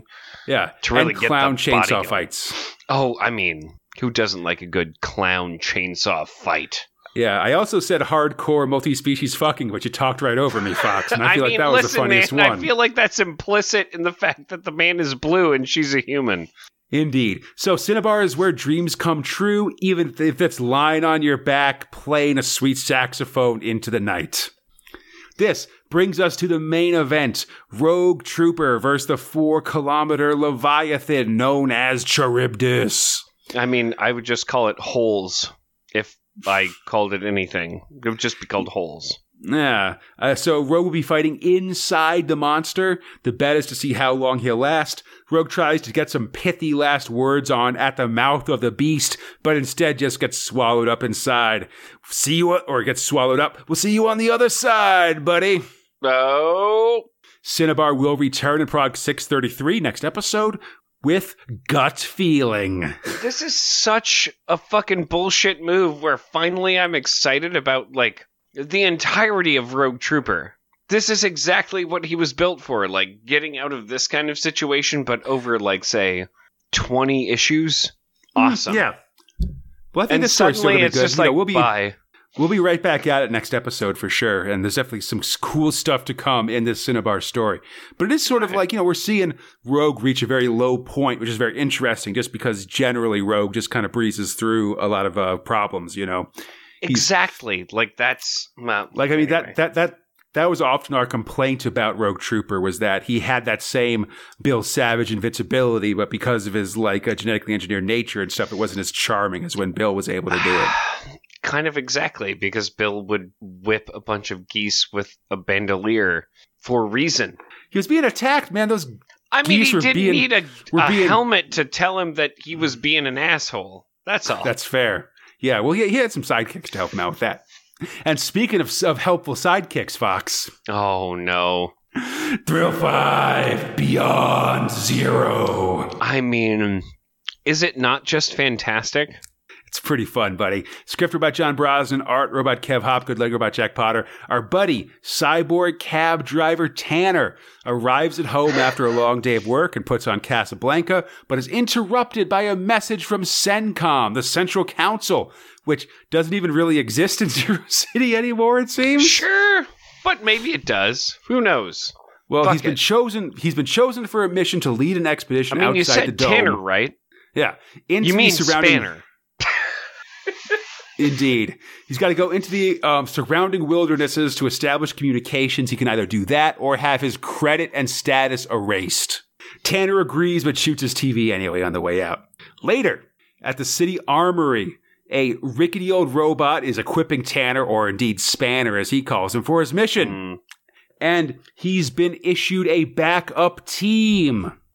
two people specifically. One that is definitely a lady, maybe, and one that is definitively a dude.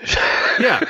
Well, first there's Risa Pirea, a jet black Class B battle android with the body features of a sexy lady, one of those half jackets so popular in the late 80s and early 90s comics. But the droid's original operating system has been wiped, so they just tossed in the personality recording from a famous feminist campaigner. The personality of a famous feminist campaigner, I guess she was actually able to develop that inexplicable feminist agenda to a radical feminist agenda. I mean, if you're going to have a cyborg ninja, at least be it a fucking sick-ass cyborg ninja. You're no selling my Disco Elysium joke. Oh, no. Because anyway. Well. The other one is a Gut Miner 856434, a clone warrior that may have suffered some synaptic deterioration while he was on ice, but don't worry about it. Generally as good and murderous as new. They'll have to take his cab, unfortunately, as Reese, and they work this out as Risa, just sort of calls everybody involved with this a chauvinist, and Gut B sort of threatens violence with everybody. This feels like an extremely Dungeons and Dragons group right now. Fantastic VHS-B movie. Tanner gets on the phone and explains all this stuff to Alana. He'll be back in a couple days. He assumes this was all set up by the evil Nemo, the bad guy from last story. And he's not wrong, I guess. Yeah. And he can't really do anything about it, so just hold tight. The crew gets issued weapons, rations, and gear. And there's a really funny image here as we see Gut 8's face when he sees all this guns and stuff. He's like, whoa! And when asked what the actual mission is, the droid says, just go tell the outside world hi from Zero City. Have a good time. The gang loads up and heads for the gate. Risa and Gut 8 are squabbling, and Tanner, of course, implies they're in love. He drives for the gate as the evil Nemo watches him go, swirling his fine wine. May Tanner's death be long, drawn out, and very messy. And suddenly dirigible? Yeah, cab rides out and Zero City disappears behind them because apparently the whole dome is a stealth system. The surrounding desert doesn't have any life, which bums Gut 8 out because he wants some action. And Risa yells at him for both being a stereotype and bemoans her current fate as a robo-sexbot. Things are quiet. Too quiet. And then the sky goes dark. It's a giant murder blimp! Murder blimp feels... I'd like a murder blimp. Why not? It's got giant scary eyes painted on it, and Lord Mordreth orders them to surrender or die. They don't, and so the shooting starts. It's finally fight time as Gut 8 punches a hole in the roof, machine guns the damn blimp. Oh, it's real awesome. Just a running gunfight. Finally, they reach cover and see cover and head for a nearby forest, but it's not a forest. Instead, it's a giant mushroom patch with tree-sized shrooms and stuff. Extremely disturbing, especially when fast-moving myconoid roots destroy the cab's wheels. Myconoid roots. Yeah, I don't know. Mushroom roots. It's just a thing that happened, so I'm very impressed. And then strange fingers with clawed hands appear from the undergrowth. It's the Tom Tully special after all these years. I guess the full Tom Tully special has a view screen as well as a mysterious hand, but this is close enough. I'm okay with Dr. Claw hand. Yeah, why not? So it seems like it looks like the team is being confronted by a bunch of fungoid humans. Tanner tries to make speech. Literally immediately just say, no, you cannot charisma check on us. Yeah, exactly. He tries to make peace, but the mushroom man says, spit on your friendship. Get down with the fungus or die. Tanner isn't impressed and blasts the giant fungus. Thank you. Sorry. Tanner isn't impressed. He blasts a giant hole in the leader's chest, but that doesn't stop him. It's gunfight time. Even shooting these guys' heads off doesn't do anything. Oh man, what are we gonna do? One answer, Fox. Just maybe enlist a podcat / whatever, genetic cat. First, we gotta run. They keep running and eventually run into a sweet cat monster. It shares off the shrooms and says they won't be back. It could talk. Well, I mean, is its name Snarf? Nobody. Its name is Rorschach. Snarf. Which very much feels like John Brosnan having a go at Watchmen, if you ask me. Snarf. No way, man, because Snarf is like cowardly and cute and stuff. I mean, I'm there with you, but also Snarf? Yeah, Snarf? Listen, exactly. I'm going to kill these guys with my giant claws, Snarf. It offers its guide services. Risa and Gut 8 are skeptical. Oh, sorry. We learned, or Tanner explains that this is a dog elf, a genetically engineered super cat from the war. It says, again, his name is Rorschach. Risha and offers guide services. Risa and Gut 8 are skeptical because Dog Elf disbanded when a lot of the cats went rogue and killed everybody. But Tanner ends up agreeing because they don't really have any leads in this land. So let's follow this giant Moggy. And Moggy, I guess, is English for cat, but not like a fancy cat, like a mutt cat. Seems FYI. into this half cyborg dude, so why not? Yeah.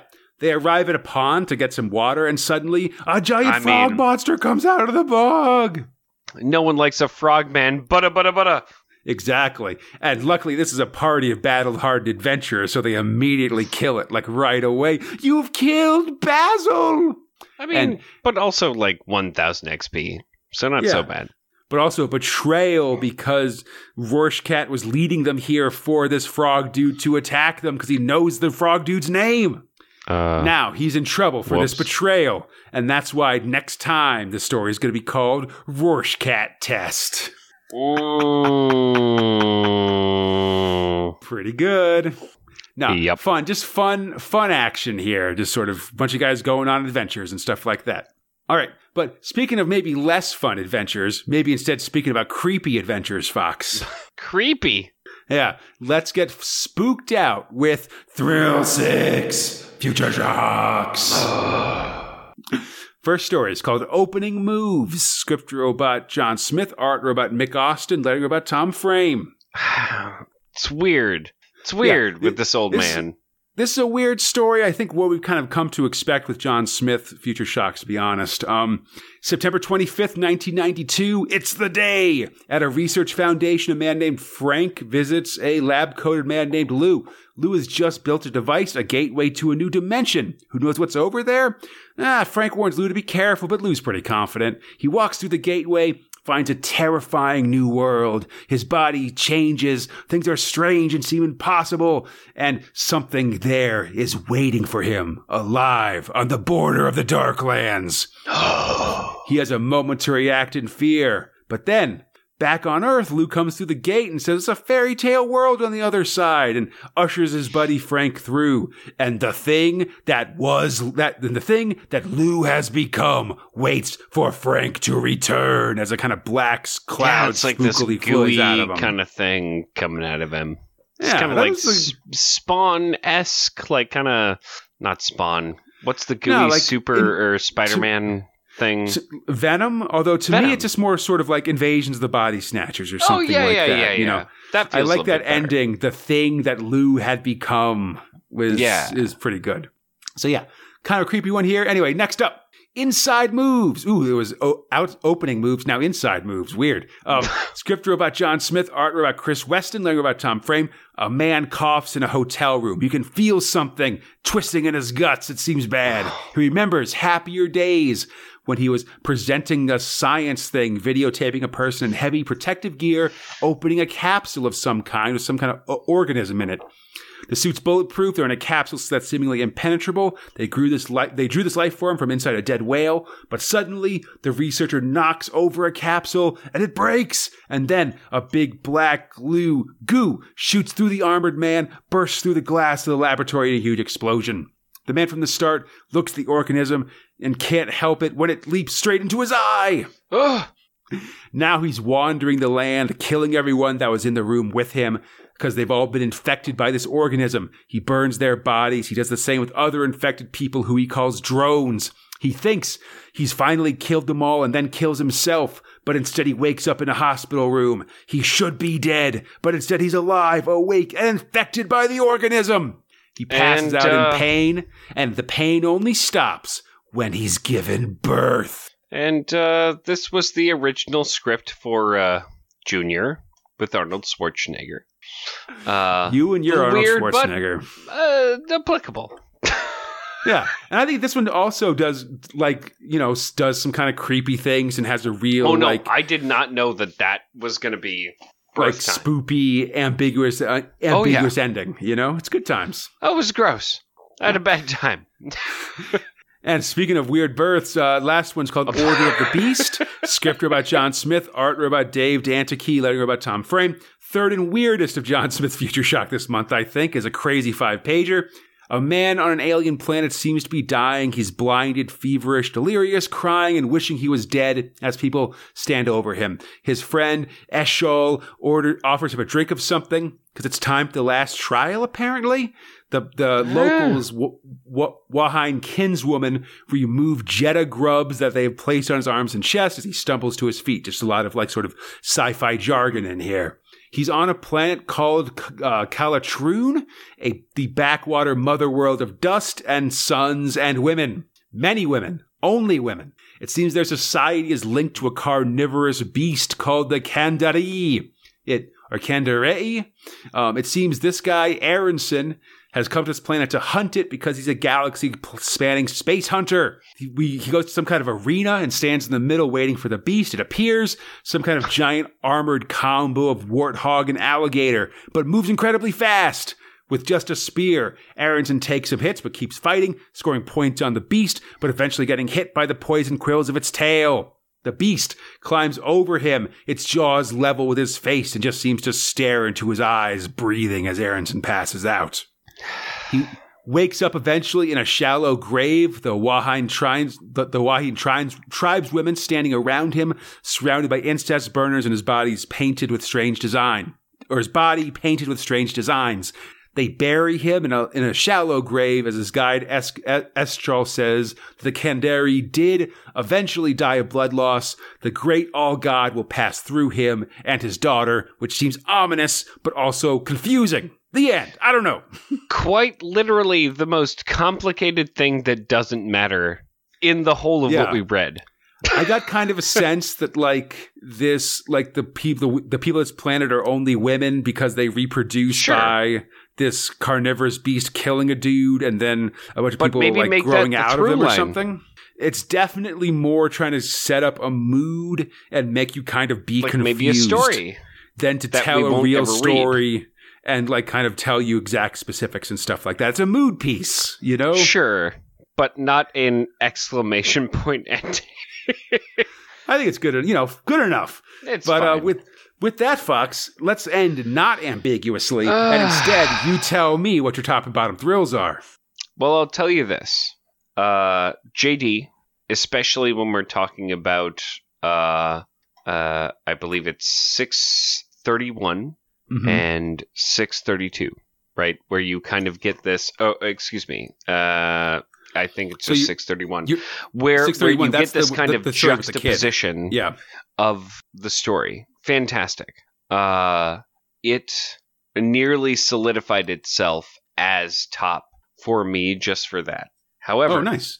Zenith, with Maximan's constant, strange rambling, because I'll get to this with my bottom, was compelling to read and bizarre and in world and is in some way creating this kind of cult that you are witnessing amongst all these people. Zenith, who, by the way, is normally very nonchalant, like, fuck it. However, you get this world-building sense, but you also get this cult sense of what he's building, even though he's kind of this harebrained guy. He doesn't have words. He doesn't understand concepts. He doesn't understand where he is. Now we compare that to my bottom, which is Slain. Ooh, interesting. I don't put Slain on the bottom. Yeah, that's literally a bold move for sure.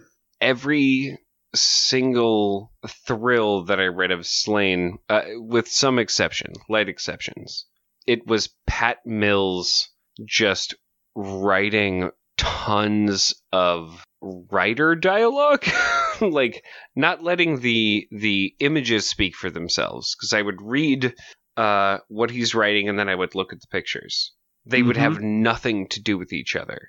So I see. Yeah, because I mean, it's true that a lot of it is like Slane's interior dialogue as he travels to the Earth Goddess and stuff. But that can be transmitted going to Slough-Veg. Yeah, I know what you're saying. But sorry, that can be transmitted as like, look, this is what I'm trying to get across. I will write this. Here's all of this beautiful space to do it. Like, make that fantasy kind of, as you're going through this space, a reality, right? Like with color and with everything. And no, he had a very clear intention of like what he would go through. But he also had a very clear thing of what he wanted to say, which was in complete juxtaposition to the artwork, if that makes sense. I could look at the artwork and understand the progression of things, but I could read his words and literally not understand what the fuck was going on. Because he was trying to set a grander mood, as we know he is wont to do in Slain. Yeah. He's doing it again, which I enjoy. It's actually a compelling thing, but it is literally at odds with the beautiful art that's going on. Some of the most beautiful art I've seen in these progs. So when I say top is not 0, which I really want to give it to, and it is instead Zenith. Right. And my bottom is absolutely Slain. It is because of that juxtaposition, because of how strongly it started, how strongly it ended, but quite literally the middle of this thing was not an Oreo cookie, it was like a shit cookie. Oh, no. It was one that I had to read constantly and not get rewarded for. So, Conrad, what are your top and bottom thrills?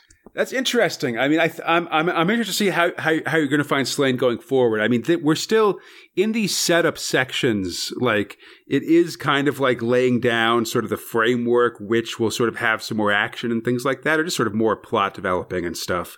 I think it's like I don't know. Sorry, I just wanted to say. I think your bottom choice is interesting. I love the plot of Slain. I loved what he was setting up. I feel like it was literally at odds visually, right? So as I was reading, it literally confused me with what was going on, whereas visually I could tell he went into the pod, he was going down, he was kind of fighting these burdens of himself, he was kind of going through these things. But literally, anytime you read anything Pat Mills wrote, it was convoluted at best. I mean, I don't know. Maybe it's because I'm sort of going through this for like maybe the fourth time now in terms of reading The Horn God. But for me, Slane's my top. Like, I don't know. The art's amazing. I really like the writing. Like, I think that it's really well done, and it really does it does an interesting job of setting the scene and explaining things, I mean, while I agree that sort of the fish Slane fought and how he fought, it doesn't really directly go 1-to-1 with like something that you could see of his pride or something like that. I mean, honestly, I could just see that as a plot. Like, it could be anything you don't like about yourself that you're sort of giving up to see the Earth Goddess or something like that. I don't know. Like, but it felt like sort of as another example of Slane's personality maturing that we've seen elsewhere in Slane stories, especially, like I said, in the Trials of Annwn and stuff like that. And then, I really but I liked all that scene setting. I loved his conversation with the Earth Goddess and stuff. And that was good work. Like the all the stuff with Slough-Veg as well, and just sort of I actually felt that Mabe was the weakest part of all of that. Because I really liked the visually it told the story. Sorry, please. I really liked how they had how Slough Feg was sort of like raging against his past, and we sort of, the words we're talking about him being powerful, and that was really juxtaposed with the art of him being like thin and bony and kind of ridiculous and stuff like that. I suppose my issue was more of that. Did you need the words to say that, or did the art already let you intuit? That's sort of what I mean. I think so. I mean, I don't know. I think it's sort of giving important background into this character and stuff. I mean, because I think if you don't have the words talking about how he used to be powerful and great, then he's just kind of a bony old man who's just sort of pathetic. Absolutely. Like, you need the words there to be a counterpoint to it. I think that leading into that, like when they were reintroducing Slough Feg, they gave some story that was juicy, and then you saw his pain, but then it was like 2 paragraphs for almost every single image explaining what he was going through, which was almost emphatically clear. He's not happy. Well, yeah, but for me, this is not me attacking. It's that he's not happy in the context of like the past, which I don't think you can really get just from looking at like the cave paintings and stuff. I mean, that kind of assumes that it's old, but we know that Slane's world is old and stuff like that. It's talking about this character who, because of an error due to his own hubris when he made a deal with the Scythrons, has sort of lived 20,000 years, but they haven't been a happy 20,000 years, I can get behind that. I think that's interesting. And I think I don't know, like to me, the art and the writing really works together like pretty much entirely. I think that's absolutely valid. I do. I think it's very different. Like this story, this Horned God is a different story than previous Slane stories. It's a different story than a lot of stuff we've seen in I think 2000 it's a AD. better Slane story. Yeah, well, yeah, and I think it's got a lot of words going on that are necessary. Well, they reward a close reading, I guess, and so I agree with that in a way. Yeah, and so so I think it's good for me. The Horned God is top. For bottom, it's hard for me to really pick anything. Like I don't know. I think I might just do I think I'm going to say Dread for my bottom. Actually, you're right. Like because it's other than one, it wasn't fantastic, right? Because the Cliff Robinson story I thought was really great. This this sad story about the life of people in Mega City 1, which of course, as I mentioned, we kind of see before, but I always like to see new dimensions of it. Mm-hmm. I really didn't like the first story with Kohlrabi. I really didn't like how it ended. And sort of how that reflects on the character of Dread and stuff like that. That's so bizarre. It's out of character. Yeah, and Dread and it's especially out of character with the character that we're seeing in the second story, and this kind of new version of Dread that we're building towards in other stories and stuff like that. This feels like a very young hardline Dread, harder line than we've actually seen him before generally. So it's sort of out of place with all these. It's we've clearly been building this new, like Dread having a crisis of confidence with all these different stories, people telling him he's old and things like that. And so this feels like a throwback to a different, harsher Dread that doesn't really fit in, I don't think. Well, I would have expected that like halfway through an epic where it just everything snaps, but suddenly he shoots a guy in the back and you're like, but why? I mean, we've kind of seen that like midway through the Apocalypse War when they executed all those people with radiation poisoning and stuff like that. I mean, but this and because of but that's like in the middle of the war, these people that can't be helped, and so it's a different time. And so, but generally because of that, it feels like it's different than the character as we've been developing him currently, but also feels different from like past versions of Dread and stuff like that. I strongly agree with that. Like, I feel like that's a great assessment. Yeah. Counterpoint though, of course, like the next story, like again, the story with the kid was really great. I thought that did a good job, the opposite direction. And I'm very excited for the rest of the Confessions of PJ Maybe, but we'll get way more of that next episode. So yeah, so for me, top Slane, bottom Dread. There we go. Okay. I hope everybody enjoyed the show. As always, you can find Space Spinner 2000 on iTunes, Stitch, the Google Play Store, Spotify, or our podcast site, spacespinner2000.com. Feel free to contact us at spacespinner2000@gmail.com, on the 2080 forums, or on our Facebook, Instagram, or Twitter pages. On Twitter, we're at SpaceSpinner2K. For everything else, just look up Space Spinner 2000. We should be there. And come back next week as PJ Maybe continues his confessions. Oh, yeah. Rogue Trooper, Great. Beyond Zero, Zenith, and Slane will all of reach those stopping things are points. good.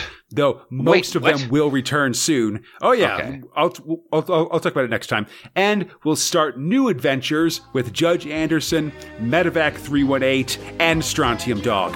Until then, I'm Conrad, he's Fox, and we are Space Spinner 2000. Splendid Splendid Earth Ring. Ring.